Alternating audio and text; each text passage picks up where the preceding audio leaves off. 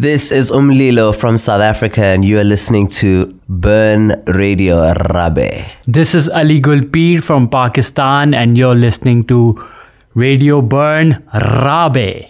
Let's start with Ali Gul Pir. Yes. Was it difficult for you to come and visit Switzerland for a pop music conference? Oh yes, it was very difficult. We started preparing for the show around for the visit around 6 months back, and the visa process takes a lot of time, and then but it was very difficult to get the visa, so I got denied, and then we had to file an appeal here at the Secretary of Immigration, and then finally 4 days before the festival, the conference, we got the visa, and then I had to go to another city, to the embassy, get it, and then I gave me the wrong visa, and then I had to go back. So yeah, it's been a long journey. That's why I'm really happy that I'm here, and I think that's very important, the globalization of art, that we should come and speak about our art here, and then people from Switzerland should come to our countries and educate us about their art. In that case, South Africa is a little bit lucky because Switzerland has, the Arts Council of Switzerland, Pro Helvetia, has an office in South Africa. So it's easy for Swiss musicians or for Swiss artists to go to South Africa. What's it the other way around? Was it difficult for you to come here? It wasn't actually as difficult as what Ali had to go through. And it is sometimes surprises me because there's certain places that when you go there as a South African, it is quite difficult, like England is one of them. But in terms of the Swiss and the South African exchange has been going on for a while. And, I've been lucky to have even worked with organizations like Pro Helvetia and Swiss artists that are coming to South Africa and have this sort of cross collaboration. So I think it's those type of things that make it easier to have these exchanges where we just open up the conversations between countries and between artists as well. How difficult is it to bring your music to Europe through digitalization? Like South African house music, Kwaito, has arrived on certain dance floors in Europe. How is it for South African pop music to get out of South Africa? I think it's become a lot easier with the internet. I think if 10 years ago, 15 years ago, I would have had a different answer to that question because, music sort of stayed in one little box or in one country or one area. But the internet has really opened up where your music can go. And I've found that the reason why my music has actually been able to be listened to all over the world is because of the internet and all the different platforms that I use to distribute the music. So the music itself getting to places like Europe, I think is very easy. It's a click of a button. But for the artist to get to that place, if I find out that, my music has been listened to a lot in Germany or Switzerland, it gets quite difficult to figure out how then do I plan live shows around that? So it usually includes the process of finding bookers and promoters from this side who are willing to, I guess, take a risk in terms of getting an artist who's sort of relatively unknown. But it's happening a lot more. I'm seeing a lot more South African artists performing in Europe. I've been lucky enough to also be performing on this side of the continent. And I think that's changing a lot. There's a lot of artists that are doing actually quite well in Europe that are South African that have either decided to spend maybe 6 months here touring and then 6 months back home. There's a huge difference between the seasons as well. So, from the other side, it actually makes sense to want to tour in Europe in summer because we usually have winter and things sort of slow down.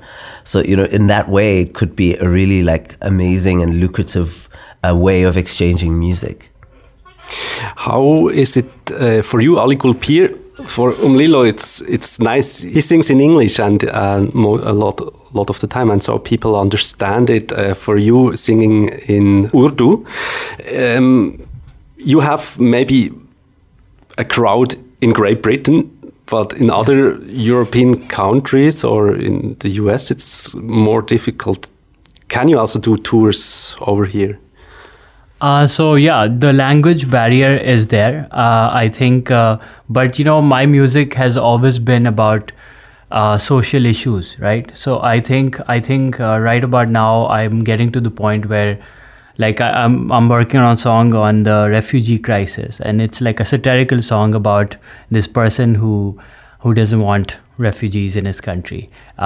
So I think I need to now more work that I'm doing, I'm realizing that I need to pick on global issues and maybe do music in English now, because I've spoken about a lot of issues in my country. That's why the TV doesn't play my music there in Pakistan, because I talk about the government and a lot of powerful people there. So internet's been my key. I mean, my first ever song that I made got 6 million views in Pakistan, which is a big deal in Pakistan. That hasn't happened before. And that was because the TV wouldn't play it, and everybody could relate to it, but they couldn't really watch or listen to it on the radio or the TV. So I think I need to now go on picking different things. Like, I think I really feel strongly about the gun control. That's something that in the West is a big issue. So there are a lot of global issues that I think now I will be talking about. But yeah, it's hard to have a base, a fan base, when your music is in Urdu. It's very limited, of course. So yeah. Ali Gul Pir, your music is very satirical often, and the nice thing is with subtitles on YouTube, we can watch your clips and we get subtitles and we understand what you're talking about, and sometimes it's hilarious. Yeah. And you remind me a lot of artists around here as well who have a similar kind of humor. But the difference might be that in Switzerland, when you do this kind of humor, you might get some ugly responses when you offend somebody, which is part of satire. But in Pakistan, you probably get death threats, and death threats also mean that actually somebody could come by and shoot you. Yep. Are you not scared?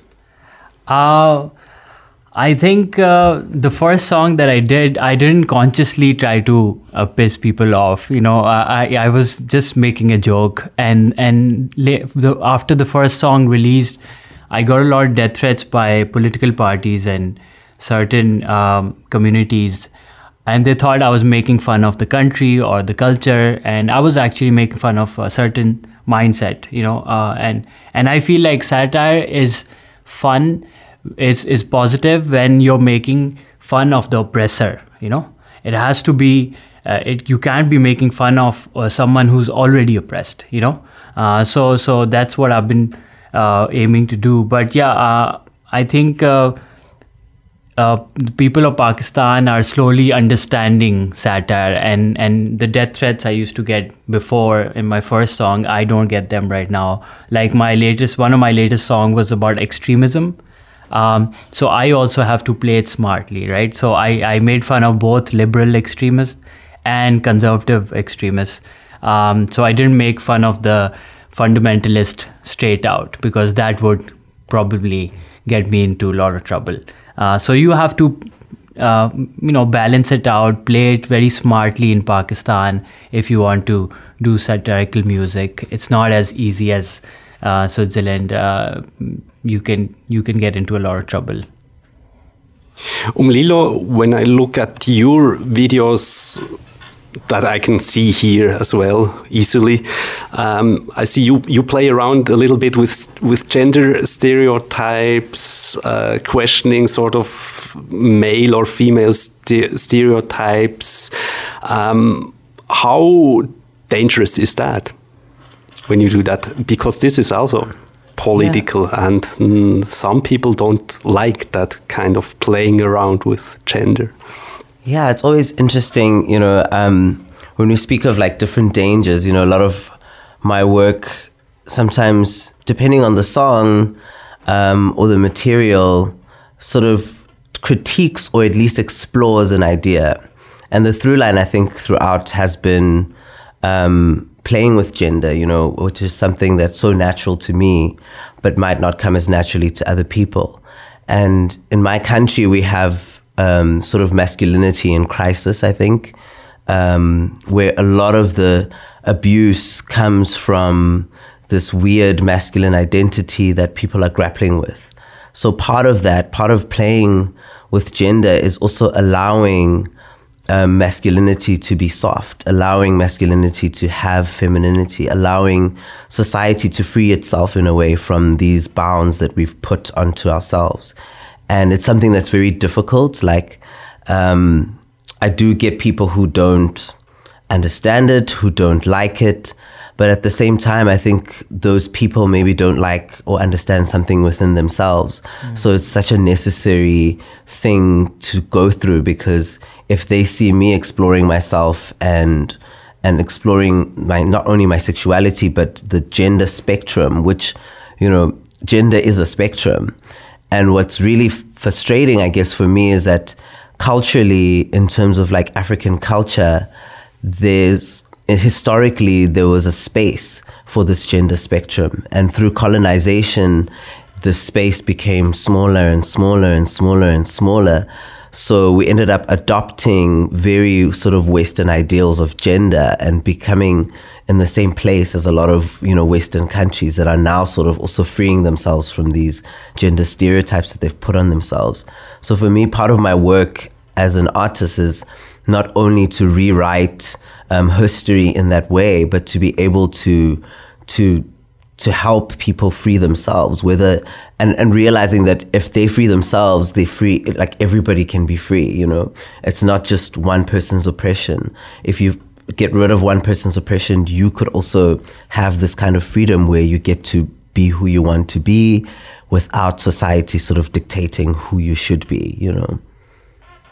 Nowadays, sometimes we have the feeling at the moment that the world is closing. It's you have people like Trump. You have more nationalism at the moment in Europe. Right-wing governments getting into power, and pop music is a global phenomenon. Do you think with your music or pop music in general, you can change the world towards a better and more open-minded direction in the near future? You know, it might sound so naive, but I really believe, for me, even growing up and for people around me, music had such a huge impact of who we became and how we were molded into society, whether it was breaking down boundaries or self-actualization. Music had such a huge part of that. I grew up with a lot of like American culture that was adopted in the country, and I saw the parallels between the American struggle and the South African struggle, especially in terms of race.